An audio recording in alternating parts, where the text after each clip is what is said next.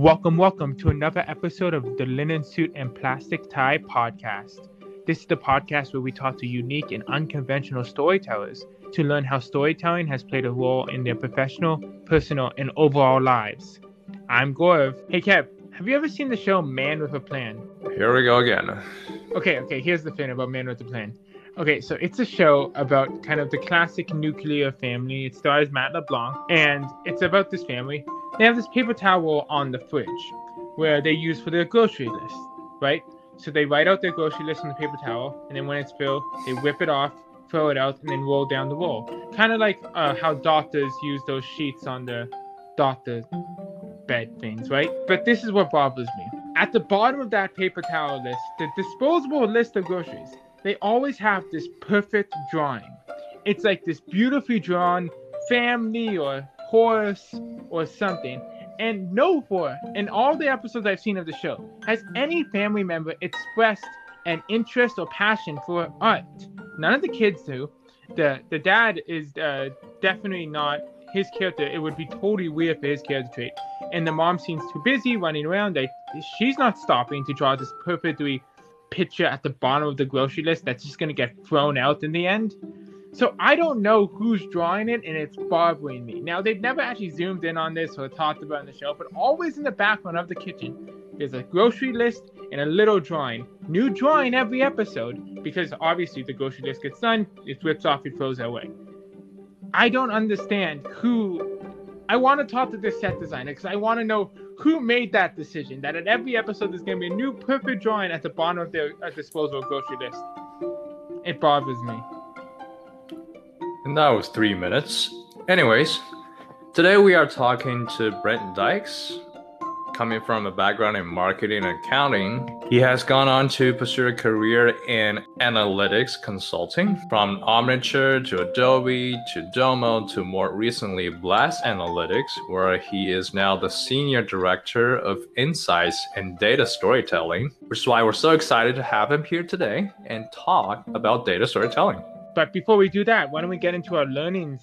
I mean, the first one I can think about is the first thing about ourselves this week is that as hosts of a show, it is really up to us to set the tone for our conversation and dictate the energy level. We are responsible for not only keeping the conversation going, but also making everyone engaged, making ourselves engaged, making our guests more engaged, and as a result, make our conversation sound as interesting as they are to our audience. Yeah, I think our responsibility has become so much more clear over the last few weeks when we're really realizing that it's different than a coffee chat or regular interview or things that we did through networking in our lives. We are responsible for the tone. We are responsible for the energy, because you can really hear that when you listen to a podcast. You can hear if everyone's excited and energetic, and it's the host's job to keep people at that level. I think on this responsibility point, I think another big learning is that we are also responsible for the narrative. Every expert storyteller we bring in, everyone is amazing for an amazing story, but it's unique to them.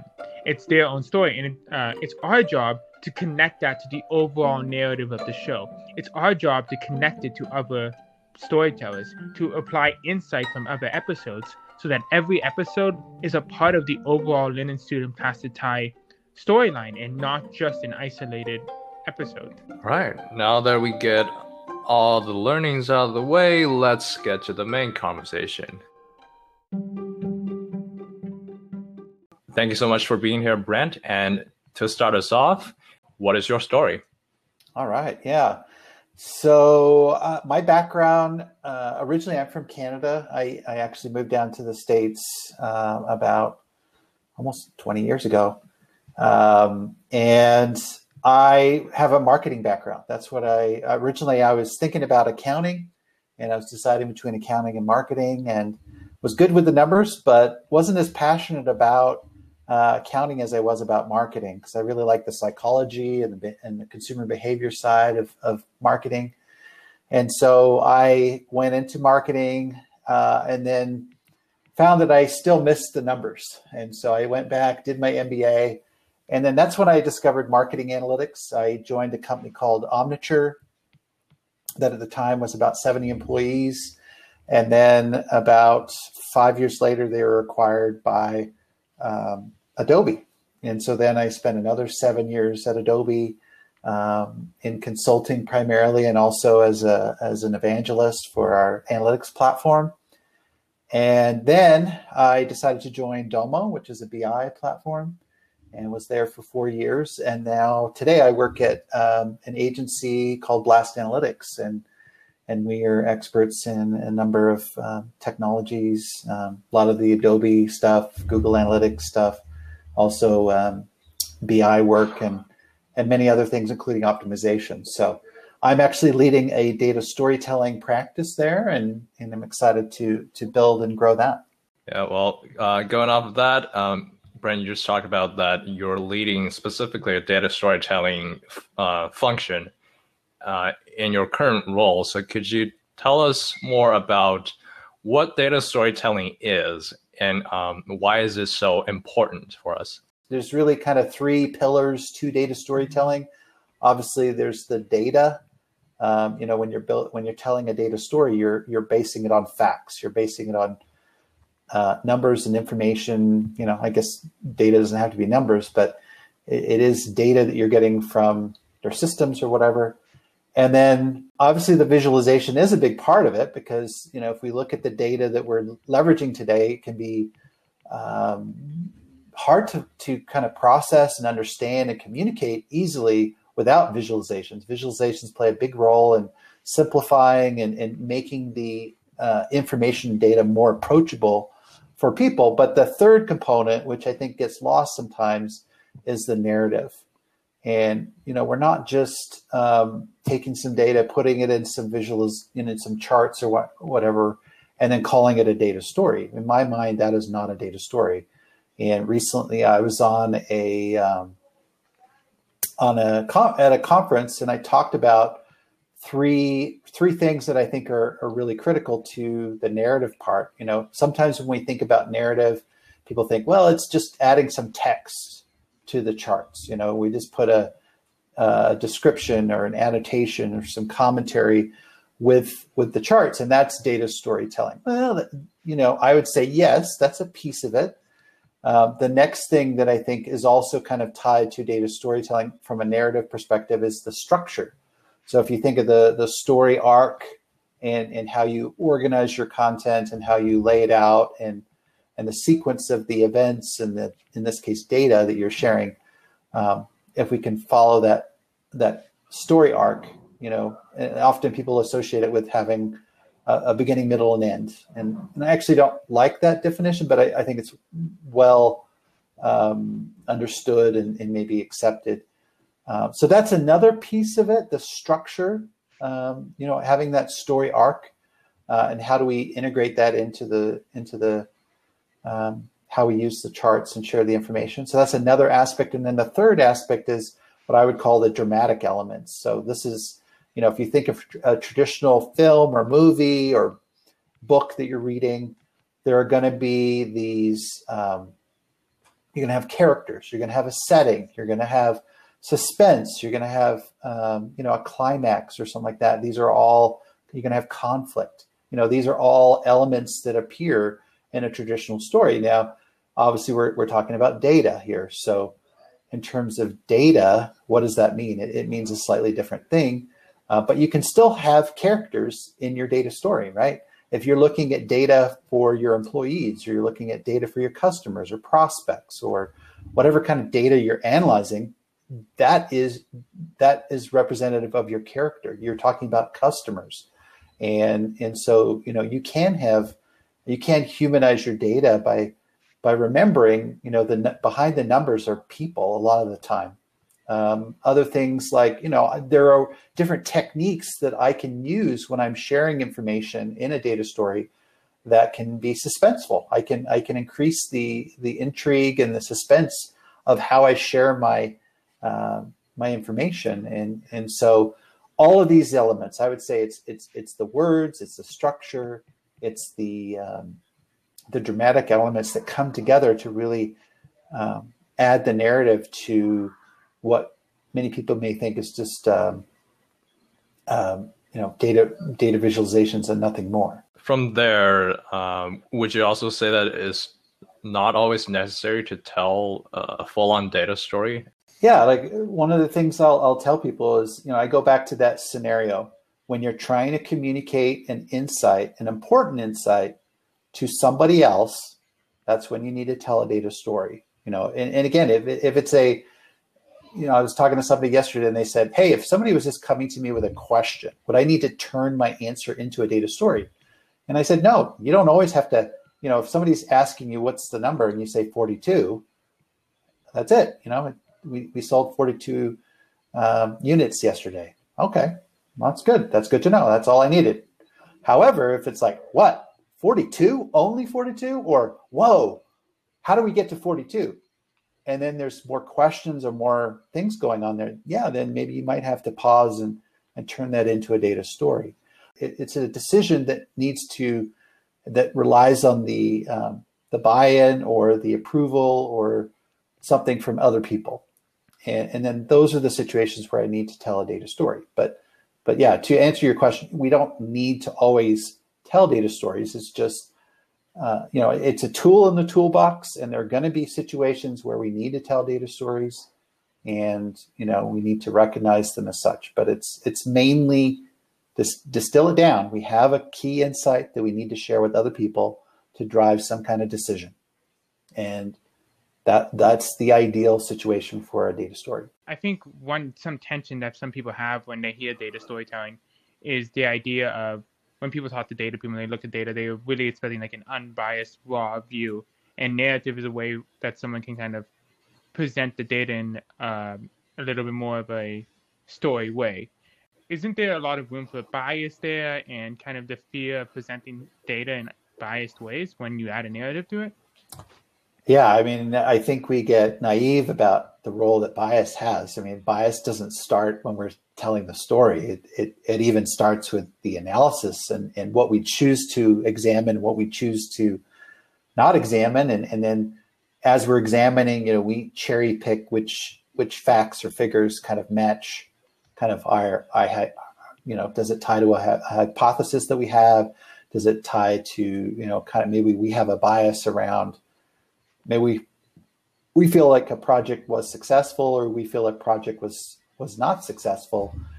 Sometimes we ourselves are going to introduce bias right from the scratch. And now your question is maybe how does the audience spot that, and how do they detect that somebody's, telling a story or sharing information that could be biased? And I think a little bit of that goes with data literacy, a little bit of it goes with critical thinking and asking questions. I've presented to executives who are very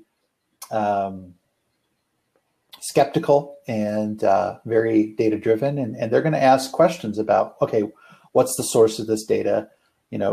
How to, what are the other, they're looking for comparisons, like reasonable comparisons. So you're saying that this product category is where we need to spend money. Well, what about these three other product categories? How did they perform during this time period? So it's really about asking those smart questions, and we're always going to be on guard, and it's also about trust too with the storyteller. You can fool somebody once, but then the next time they're not going to be fooled, and you lose trust. And I think that's the goal as an analyst or as a data storyteller. We never want to lose the trust of our audience. I love how you talk about bias, because, it's such an important thing to recognize. It's not like bias. Everyone has bias in how data sets are built, how data is collected, how the questions are asked. And it's such an important thing that we're on the lookout for that, because it's not just about, a lot of people think it's about the evil person who's trying to manipulate the data and try to trick someone. But it happens with anyone, depending on their role, their background, their experience. So I think it's such an important point to talk about in data. Mm-hmm. Yeah, absolutely. I also kind of want to look at this from the other side of data storytelling as an audience, and especially in a time like where we are right now, in time of pandemic, there are lots of data floating around, lots of information. It looks like everyone can have a different data source or information source. So in this kind of situation of us having an overflow almost of information and sources, how can we tell what data we should be listening to? So you're saying from an audience perspective, what should we trust? Yeah. Yeah. So, I mean, again, it goes back to, do I trust this data storyteller, whether it's a media site, whether it's an individual that's sharing information with me, have I built a level of trust with this source? And if I think about the different media outlets out there, there's some that I definitely trust a lot more than others, and it's proven over time. There's been situations where different media outlets have been caught, twisting the information, twisting the data. And so to me, if that same media outlet came to me with new information, new data, I'm going to take it with a grain of salt. I am probably not going to trust it until they've, backed it up. And then, in those scenarios, they're not taking those steps. They're just they're really, leaning on the narrative, and, fact is kind of sprinkled in on top, but, when it's convenient. Again, it is part data literacy that we're thinking critically. We know what to look at in terms of visuals and how, information can be twisted and contorted in a visualization to support a key point that somebody's trying to make. Yeah, I mean, we keep coming back to the ideas of trust, remembering that there's people behind the data and asking critical questions, and it's probably the most important parts of the field. Yeah, absolutely. Yeah, and this also circles back to the importance of narrative, and maybe even a prerequisite of narrative is what kind of story, what is the purpose of the story we're telling. No, I was going to say, yeah, if that's to benefit your consumers, if it's to benefit your customers, your partners, whoever it is you're sharing that story, then yeah, it's, there's no malintent there. It's to help benefit them. And I think that will be received well and maybe viewed as a competitive advantage, maybe viewed as a benefit that they get from your company that they don't get from the other providers, the other vendors in your market. For sure. And I see so many parallels with just the classics of storytelling, the hero, the villain, with everything around that. I think one big thing you talked about there as well is choice. There's a lot of decisions you make when you're exploring and showing data. And I know I'm the type of person, and when I want to get better at storytelling, I'm the type of person that likes to say everything, likes to put it all out there, make sure I've said it all. And I know when I started working with data, that's a little bit of a difficult. That's not a great approach, because when you show too much data, it can become overwhelming. It can become confusing. They could trip each other up, and it's not all useful. So it just ends up barraging people. And there's kind of that hole you fall into where it's like, it's really exciting, you can know all this stuff, but it's not very useful. So kind of that connection with storytelling, how do you choose the right storyline to tell and the right data to show?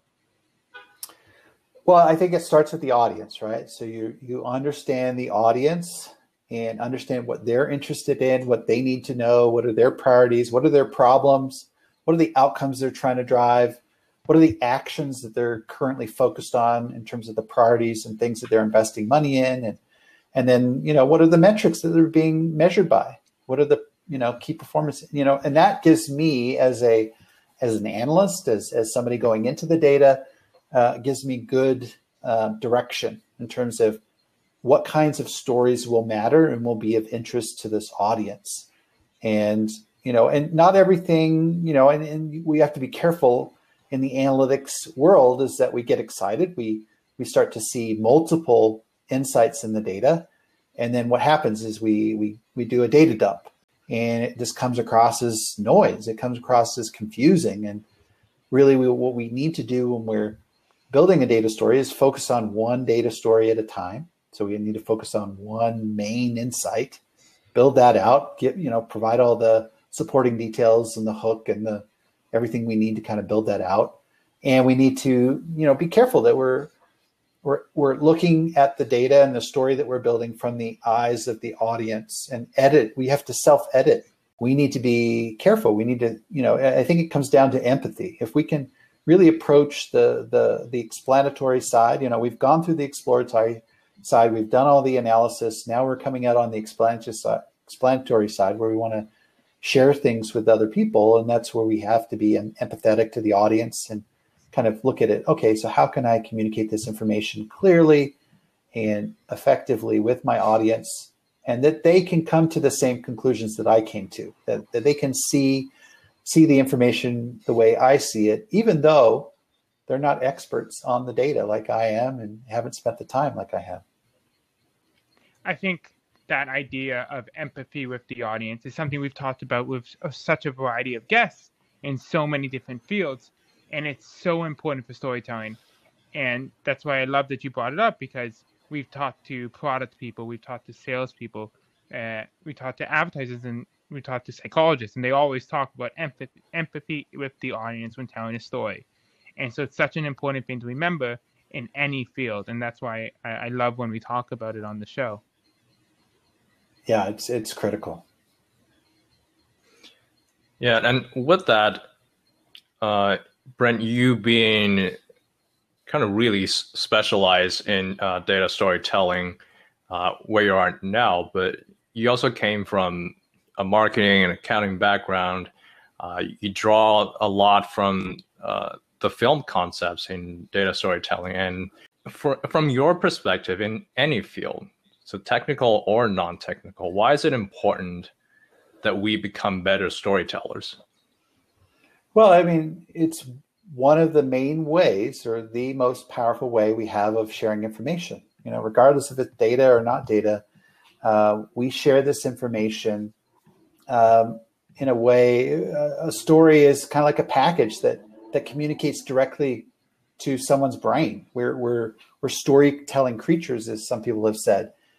We really rely a lot on the narrative and processing that, and that's an important thing to us as human beings. So when you have a mechanism like a story that people are accustomed to learning, new information via stories, that they engage the human mind at a much deeper, profound way than just raw facts can, then you want to tap into that, and so whether you're technical, non-technical, it's just a great way of communicating with other people and engaging them and having your ideas remembered. So there's lots of, there's three key benefits. Your people retain stories much longer. It's almost like you're packaging your facts with the narrative, and it sticks with people. They're able to record it. They're able to remember it more easily.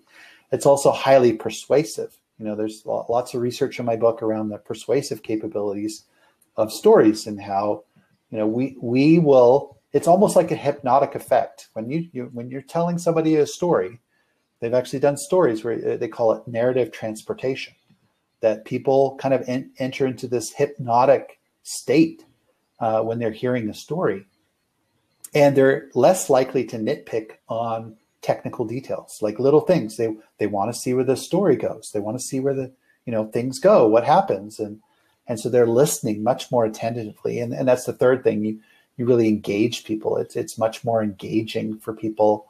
It's going to hold their attention. It's going to, it's just, why would you not package things up as stories? They're, in my book, I talk about it as, like if you think of a metropolis, a big city like Toronto or New York or whatever, and you're trying to drive somewhere, would you want to just, stay in the, in the main lanes that get congested and move slowly, and there's lots of cars that are tying back? Or would you want to jump into the express lane, And that's what stories are in the human mind.